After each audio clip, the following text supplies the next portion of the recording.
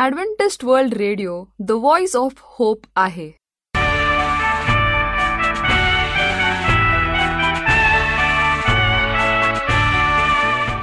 नमस्कार श्रोते हो, जीवन ज्योती या कार्यक्रमात आपला हार्दिक स्वागत. ह्या कार्यक्रमाविषयीचे प्रेम जे आपण पत्राद्वारे SMS द्वारे कळविता त्याबद्दल आम्ही आपले आभारी आहोत. श्रोते हो, आजच्या कार्यक्रमामध्ये आपण ऐकणार आहोत सुमधुर गीत आणि पवित्र शास्त्रावर आधारित संदेश. आजच्या कार्यक्रमाची सुरुवात करूया या सुमधुर गीताने.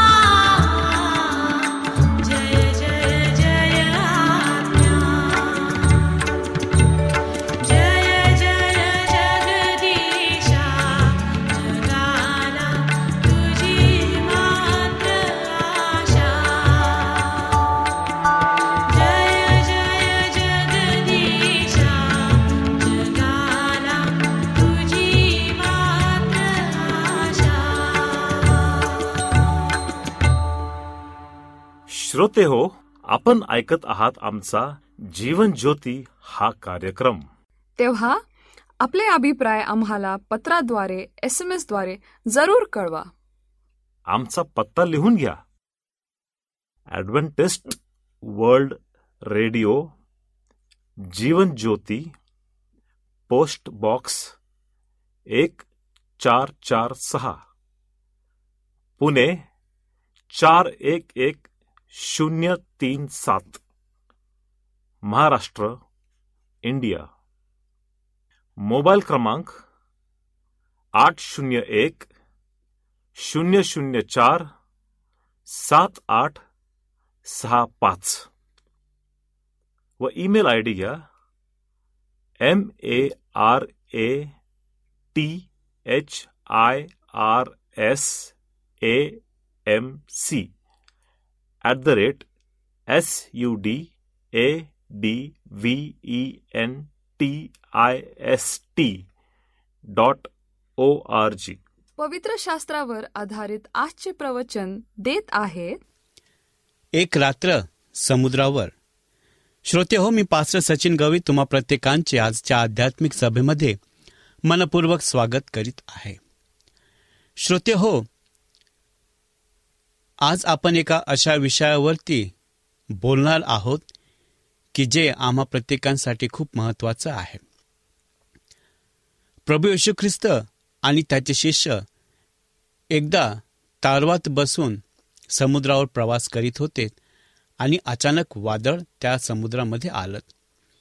हे वादळ कुठल्या स्वरूपाचं होतं, त्याचा आणि प्रभू येशू ख्रिस्ताचा काय संबंध होता, आणि आता सुद्धा तशी वादळं आपल्या आयुष्यात येतात काय, आणि त्याचा परिणाम आपल्या आयुष्यावरती कसा होतो, आणि ते वादळ म्हणजे नेमके काय, हे आज आपण बघणार आहोत. चला तर श्रोते हो, आपण आपले पवित्र शास्त्र उघडूयात आणि आजच्या संदेशावरती मनन आणि चिंतन करूयात. आजच्या संदेशासाठी जो शास्त्रभाग निवडला आहे तो मार्कृत शुभवर्तमान याचा 4 अध्याय 35 ते 41 वचन, आणि आजचा संदेश आहे एक रात्र समुद्रावर. चला तर श्रोते हो, आपण आपल्या संदेशाला सुरुवात करूयात. प्रभू येशूसाठी तो एक मोठा आणि कठीण दिवस होता. तो गालिल समुद्राच्या किनाऱ्याजवळ एका जहाजात बसला होता. त्याला ऐकण्यासाठी जमलेल्या मोठ्या लोकसमुदायाला उपदेश करताना त्याने ज्या जहाजाचा व्यासपीठ म्हणून उपयोग केला होता, जेव्हा दिवस उजाडला तेव्हा त्याने आपल्या शिष्यांना तलावाच्या पलीकडे जाण्यासाठी बोलावले. जेव्हा अंधार पडला तेव्हा शिष्य त्या छोट्या तलावाच्या पलीकडे जात होते. ते दुसऱ्या किनाऱ्याला जात असताना येशू जहाजाच्या मागच्या बाजूला झोपला होता. दिवसभराच्या कामामुळे तो थकला होता. त्यापैकी बहुतेकांना रात्री गालिल समुद्रावर असल्याची सवय होती. शेवटी ते मच्छीमार होते. परंतु त्या रात्री काही घटना घडतील ज्यामुळे त्यांचे जीवन आणि प्रभू येशूबद्दलची त्यांची धारणा बदलेल. ही माणसं त्यांच्या आयुष्याच्या वादळात सापडलीत. त्यांना सोडविण्याची परमेश्वराची शक्ती त्यांनी अनुभवली आणि ते कथा सांगण्यासाठी जगले. ते गालिल समुद्र पार करत असताना मला त्यांच्यासोबत प्रवास करायचा आहे. मला तसे करायचे आहे कारण त्यांचा अनुभव आज आपल्याला खूप काही शिकवतो. एक अर्थ असा आहे की आज आपण सर्व प्रवासात गुंतलो आहोत. आम्ही एक ना पाहिलेल्या बंदराच्या दिशेने जात आहोत. जसजसे आपण प्रवास करतो तसतसे वादळे निर्माण होतील आणि आपली छोटी जहाजे उधळतील. वादळे आपला नाश करणार आहेत असे आपल्याला अनेकदा वाटेल. तुमची वादळे तुमचा नाश करण्यासाठी नाहीत तर तुमचा विकास करण्यासाठी पाठवली गेली होती, हे तुम्हाला कळावेत अशी माझी इच्छा आहे. आपण प्रभू आणि त्याच्या माणसासोबत सामील होऊया, कारण ते समुद्र ओलांडून एक रात्र घालवितात गालिलाच्या समुद्रात. मला या उतार्यातून काही अमूल्य निरीक्षणे दाखवायची आहेत आणि एक रात्र समुद्रावर या विषयावरती मला उपदेश करायचा आहे. ती रात्र मोठ्या धोक्याची रात्र होती. त्या रात्री येशू आणि त्याची माणसे गालिल समुद्राच्या पलीकडे जात असताना ते स्वतःला एका भयंकर वादळात गुरफटलेले दिसले. आज काही मिनिटे वादळाचे परीक्षण करावेत अशी माझी इच्छा आहे. पहिला मुद्दा आहे वादळाची आकस्मिकता. येथे वाऱ्याने मोठे वादळ उठले. यासारखे वादळे येथे खूप सामान्य आहेत. गालिल समुद्राचा भाग जो आहे, हा गालिल समुद्राचा हा पाण्याचा एक असामान्य भाग आहे येथे तुलनेने लहान आहे. 13 मैल लांब, 7 मैल रुंद, पण 150 फूट खोल आहे आणि किनारा समुद्र सपाटीपासून 680 फूट खाली आहे. गालिलचा समुद्र सपाटीपासून खाली असल्यामुळे आणि पर्वतांनी वेढलेला असल्यामुळे अचानक वादळे होण्याची शक्यता असते. जमिनीवरून वाहत जाणारे वारे पर्वतावरून वर येतात आणि सरोवरावर खाली उतरतात. आजूबाजूच्या पर्वतांना अचानक दिसणाऱ्या गडगडाटी वादळासह पाणी 20 फुटाच्या हिंसक लाटांमध्ये ढवळते. समुद्र 1 मिनिट शांत आणि पुढच्या क्षणी हिंसक असू शकतो. ही वादळे सहसा रात्री होत नाहीत, त्यामुळे ही वादळे निघाली नाहीत आणि त्यांना एकाचीही अपेक्षा नव्हती, तरीही वादळ आले. आयुष्यही असेच आहे. गोष्टी एका क्षणी ठीक असू शकतात आणि दुसऱ्या क्षणी तळ खाली पडतो. एका मिनिटात तुम्ही चांगल्या हवामानाचा आनंद घेऊ शकता आणि पुढल्या क्षणी तुम्ही स्वतःला एका भयानक वादळाच्या मध्यभागी पाहाल. एक फोन कॉल करा, एक 24 तास सेवा कालावधी, एक डॉक्टर भेट, घड्याळाची टिकटिक आणि तुम्ही येथे आहात तुमच्या आयुष्याच्या वादळात. त्यामुळे आम्हाला आश्चर्य वाटू नये. बायबल म्हणते की ही वादळी येतील. आमचा मार्ग, योब याचा 14वा अध्याय 1 वचन आणि योहानकृत शुभवर्तमानाचा 16वा अध्याय 33 वचन. खरं तर आज तुम्ही 3 पैकी एका ठिकाणी आहात. एकतर वादळात आहात, वादळातून बाहेर येत आहात किंवा वादळात जात आहात. अचानक आलेली वादळे ही आपल्या जीवनाचा एक भाग आहे. दुसरा मुद्दा आहे वादळाची तीव्रता. आता जहाज भरले होते. हे अनुभवी मच्छीमार या वादळाच्या तीव्रतेमुळे घाबरले आहेत. जहाज डोलत आहे आणि फिरत आहे. ते पाण्याने भरले आहे. ते बुडणार असल्याची त्यांना भीती वाटते. ते हिंसक वादळ होते. रात्रीची ही वेळ होती. ते कोठे आहेत किंवा ते किनाऱ्याच्या किती जवळ आहेत आणि त्यांना सभोवतालची इतर जहाजे ते पाहू शकत नव्हते. ते भयंकर धोक्यात होते आणि त्यांना त्यांच्या जीवाची भीती वाटत होती. पुन्हा आयुष्यातील वादळांमध्ये आपल्याला जे समोर जावं लागतं तसं हे बरंच काही आहे. जेव्हा ते येतात तेव्हा अनेकदा गंभीर असतात आणि आपल्याला प्रचंड मनस्ताप आणि वेदना देतात. दुःखाची वादळ आपल्या जीवनात वाहतात आणि आपल्या मनातील वेदना हृदयविकाराने उद्ध्वस्त होतात आणि अशांतता एकामागून एक समस्या उद्भवतील आणि ते आपल्या दुःखाच्या हिमवादळाखाली गाळून टाकतील. अनेक जण दुःखाच्या वादळांची साक्ष देऊ शकतात. इतरांना दुःखाच्या वादळांचा सामना करावा लागतो. तुमच्या प्रिय व्यक्तीला मृत्यूने दूर बोलावले आहे. ते तुम्हाला दुःखाने ग्रस्त आणि तुमच्या नुकसानामुळे हादरून सोडते. दुःख प्रत्येक जीवनाला स्पर्श करते. येशू त्याच्या नावेत होता आणि तो अजूनही दुःखाच्या वादळाने ग्रस्त होते. तरीही इतर पाप्यांच्या वादळात गुरफटलेले आहे. जेव्हा पाप आपल्या अंतःकरणात प्रवेश करते तेव्हा ते नेहमी आनंददायी शांत वाऱ्या स्वरूपात येते. हे आम्हाला सर्वोत्तम वचन देते, परंतु ते लवकरच त्याची गडद बाजू प्रदर्शित करते. हे नुकसान आणि विनाशाचे एक मार्ग सोडून तुमच्या जीवनातून फाडून टाकेल, जे केवळ येशू ख्रिस्ताच्या रक्ताने आणि त्याच्या क्षमाने दुरुस्त केले जाऊ शकते. काही आज त्या वादळात आहेत. म्हणून वादळे येतात आणि ते त्याच्याबरोबर भीती, चिंता आणि वेदना घेऊन येतात. मी तुम्हाला फक्त हे जाणून देऊ इच्छितो की पृथ्वीवर असे कोणतेही वादळ नाही जे स्वर्ग शांत करू शकत नाही. येशू निरासन करू शकत नाही. इतकी मोठी समस्या नाही. ते वादळ त्याच्याकडे आणा आणि त्याच्याशी त्याचा व्यवहार पहा. वादळाचा उगम. हे वादळ कुठून आले? मी आधीच सामायिक केल्याप्रमाणे हे सर्व नैसर्गिक असेल. गालिलचा समुद्र अशा स्वरूपाच्या वादळांसाठी अतिसंवेदनशील होतात. तथापि ते रात्री आले आणि अत्यंत दुर्मिळ होते. देवाने पाठवले असावे.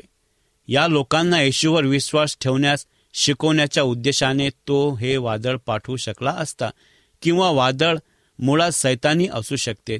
जेव्हा येशूने 39व्या वचनात वादळ शांत केले आणि शांत रहा असे म्हटले, तेव्हा तोच शब्द आहे ज्याचे भाषांतर शांत रहा असे केले आहे. मार्कृ शुभवर्तमान याचा 1 अध्याय आणि 25 वचन शब्दाचा अर्थ आहे मज्जल करणे. यात हिंसक प्राण्याला मुसंडी मारण्याची कल्पना आहे. जेव्हा येशूने हा शब्द वापरला होता, मार्कृ शुभवर्तमान याचा 1 अध्याय आणि 25 वचन, तो त्याचा वापर करून भूतांना शांत राहण्याची आज्ञा देत होता.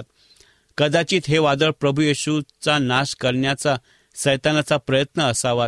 या वादळाचा उगम बायबल आपल्याला सांगत नाही. आपल्या स्वतःच्या जीवनात सारखीच वादळे विविध स्रोतातून अथवा स्रोतांकडून देखील येऊ शकतात. कधीकधी वादळे ही आपली स्वतःची चूक असते. आपण अशा गोष्टी करतो ज्यामुळे आपण अडचणीत येतो आणि आपल्याला किंमत मोजावी लागते. जर तुमचा विश्वास नसेल तर फक्त योनाचे पुस्तक वाचा. देव म्हणाला जा, योना म्हणाला नाही. देव म्हणाला अरे, योना म्हणालात अरे. कधीकधी आपण वादळ आणतो, कधीकधी देव पाठवतो. तो असे का करेल? कधीकधी तो आपल्याला शिस्त लावण्यासाठी आणि त्याच्या जवळ आणण्यासाठी करतो. दाविदाने बतशेबा बरोबर केलेले पाप हीच ती परिस्थिती होती. 2 शमूएल याचा 11 अध्याय आणि 12 वचन जर पाहिलं त्याच्यामध्ये आपल्याला बघायला मिळतात. कधीकधी तो आपल्याला त्याच्यावर अधिक खोलवर विश्वास ठेवण्यास शिकवण्यासाठी करतो. हीच गोष्ट योब आणि त्याला सहन करायला भाग पाडत होती. जेव्हा देव वादळ पाठवतो तेव्हा तो नेहमी आपल्याला जवळ आणतो आणि ते अशासाठी की आम्ही त्याचे आहोत. ही एक मोठी धोक्याची रात्र होती. ही एक मोठी शंकांची रात्र होती. त्या रात्री सर्वात मोठे वादळ गालिल समुद्रावर नव्हते तर शिष्यांच्या हृदयात होते. समुद्रावरील या वादळाने त्यांच्या संशयाचे वादळ उठवले होते, ज्याने त्यांना सर्व बुडवण्याची धमकी दिली होती. वादळ आजूबाजूला घुसमत होते आणि असताना त्यांना येशू नावाच्या पाठीमागे झोपलेला होता. ते त्याच्याकडे धावतात आणि त्याला जागे करतात. जागे या शब्दाचा अर्थ झोपेतून उठणे असा होतो. याचा उपयोग शांत समुद्राविषयी होतात, जो नुकसान सुरू झाला होता, शुभ्र होतात. माझा विश्वास आहे की बायबल सांगते की ते जिथे झोपले होते तेथे गेलेत आणि त्यांनी त्याला उठवण्यासाठी त्याला हलवायला सुरुवात केली. हे लोक घाबरले आहेत आणि या वादळातून वाचण्याची सर्व आशा त्यांनी गमावली आहेत. चला या शंकांचे परीक्षण करूयात. त्यांनी त्यांच्याबद्दल, त्यांच्या चिंतेबद्दल शंका व्यक्त केलीत. तुला काळजी नाही.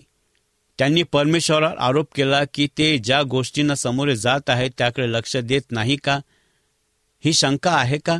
शेवटी त्यांनी आधीच येशूला सैतान, रोग आणि भ्रष्टतेवर विजय मिळवताना पाहिले होते.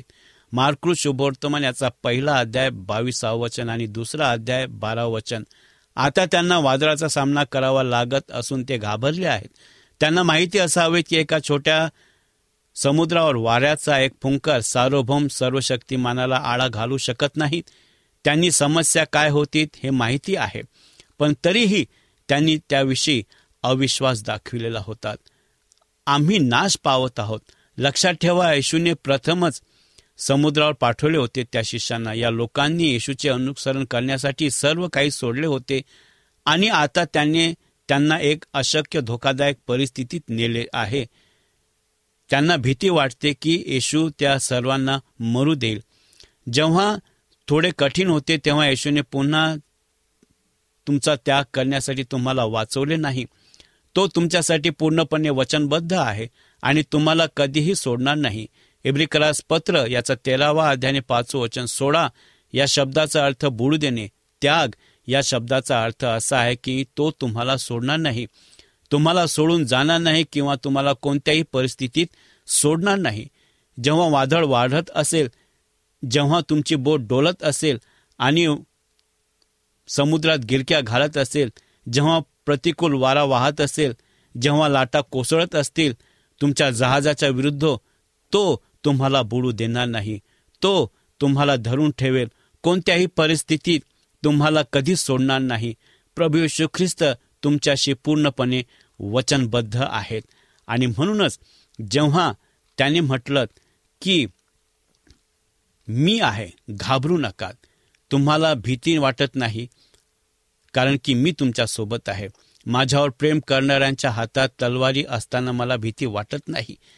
तरी पण त्याने म्हटलेलं आहे की तुम्ही घाबरतात का? कशाबद्दल घाबरतात? आणि त्या ठिकाणी प्रभूच्या सामर्थ्याचा एक भाग त्या ठिकाणी दाखवलात. हे वादळ ज्या लोकांनी अथवा ज्या लोकांना भयभीत केले आणि प्रभूसाठी कोणतीही समस्या उद्भवली नाही, प्रभू उठलात आणि त्याने काय केलं की वादळाला शांत केलं आणि त्याने म्हटलं की शांत हो. लक्षात ठेवा की प्रभू येशू ख्रिस्त आपल्या जीवनात येणाऱ्या प्रत्येक वादळाला शांत करू इच्छितो. तो शांत करण्यासाठी तयार आहेत. पुष्कळदा तो आपल्या आयुष्यात तसे वादळ घेऊन येतो, कारण की प्रभूचं गौरव त्या ठिकाणी व्हायला पाहिजेत. आमचा विश्वास त्याच्यावरती वाढायला पाहिजेत आणि आम्ही त्याच्या विश्वासामध्ये चालायला हवं. हे शिष्य जेव्हा प्रभू येशू ख्रिस्ताच्या सोबत होते तरीही त्यांनी त्याच्यावरती अविश्वास दाखविला आणि त्याला उठविलं. जर त्यांनी देखील म्हटलं असतं प्रभू येशू ख्रिस्ताच्या नावात वादळ शांत हो, तर ते वादळ शांत झालं असतं. कारण की त्याच्या नावामध्ये ताकद आहे, त्याच्या नावामध्ये सामर्थ्य आहे आणि जो कोणी त्याचं नाव घेतो त्याला ते सामर्थ्य प्राप्त होतं, त्याला ती ऊर्जा प्राप्त होती. आणि हे समजण्यासाठी देवबाप आपल्याला सहाय्य आणि मार्गदर्शन करू. आपण प्रार्थना करू. पवित्र प्रभू, तू आमच्यासाठी या जगामध्ये आलात आणि परमेश्वर पित्या ह्या जीवनरूपी नावेमध्ये तू आमच्यासोबत सतत राहणारा असा आहे. तरीही आमच्या मनामध्ये शंका येते, तरीही आमच्या मनामध्ये परमेश्वर पित्यात काहूर उठतो की प्रभू येशू ख्रिस्त आहे की नाही. तू म्हटलेला आहेस की मी तुम्हाला टाकणार नाही, सोडणार नाही, अंतर देखील देणार नाही आणि युगाच्या समाप्तीपर्यंत मी तुमच्या सोबत सदोदित आहे. हे समजण्यासाठी तू आम्हाला पवित्र आत्म्याचं मार्गदर्शन तू कर. उपकार मानतो प्रभू, तू आमच्या सोबत बोललात. ही नम्र प्रार्थना आमचा उद्धारक प्रभू येशू ख्रिस्त याच्या नावात केलीत म्हणून तो ऐक. आमेन. श्रोता हो, आपणाला ह्या प्रवचनाद्वारे लाभ झाला असेल असा आमचा विश्वास आहे. तेव्हा आपले अभिप्राय आम्हाला पत्राद्वारे, SMS द्वारे जरूर कळवा. आमचा पत्ता लिहून घ्या. Adventist world radio, Jeevan Jyoti, post box 1446, Pune 411037, Maharashtra, India.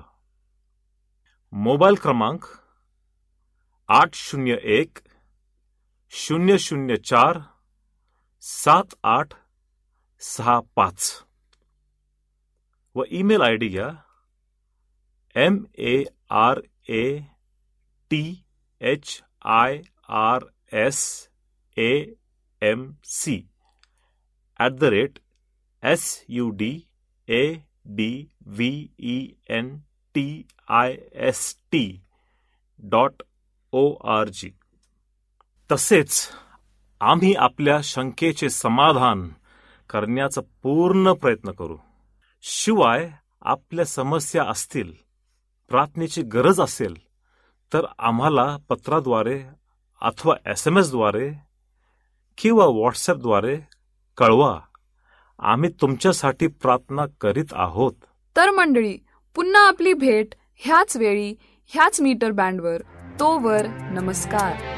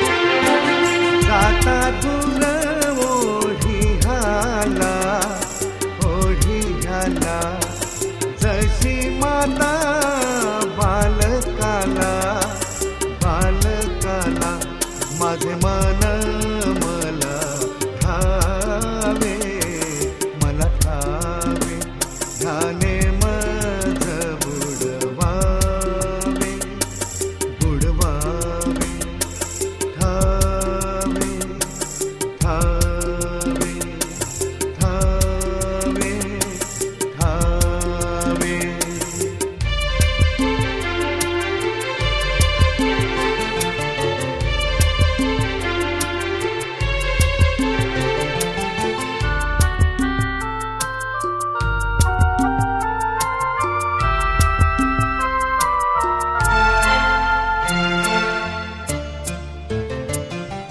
नको मला ह्याची सत्ता, ह्याची सत्ता, धाव पाव भगवंता, भगवंता.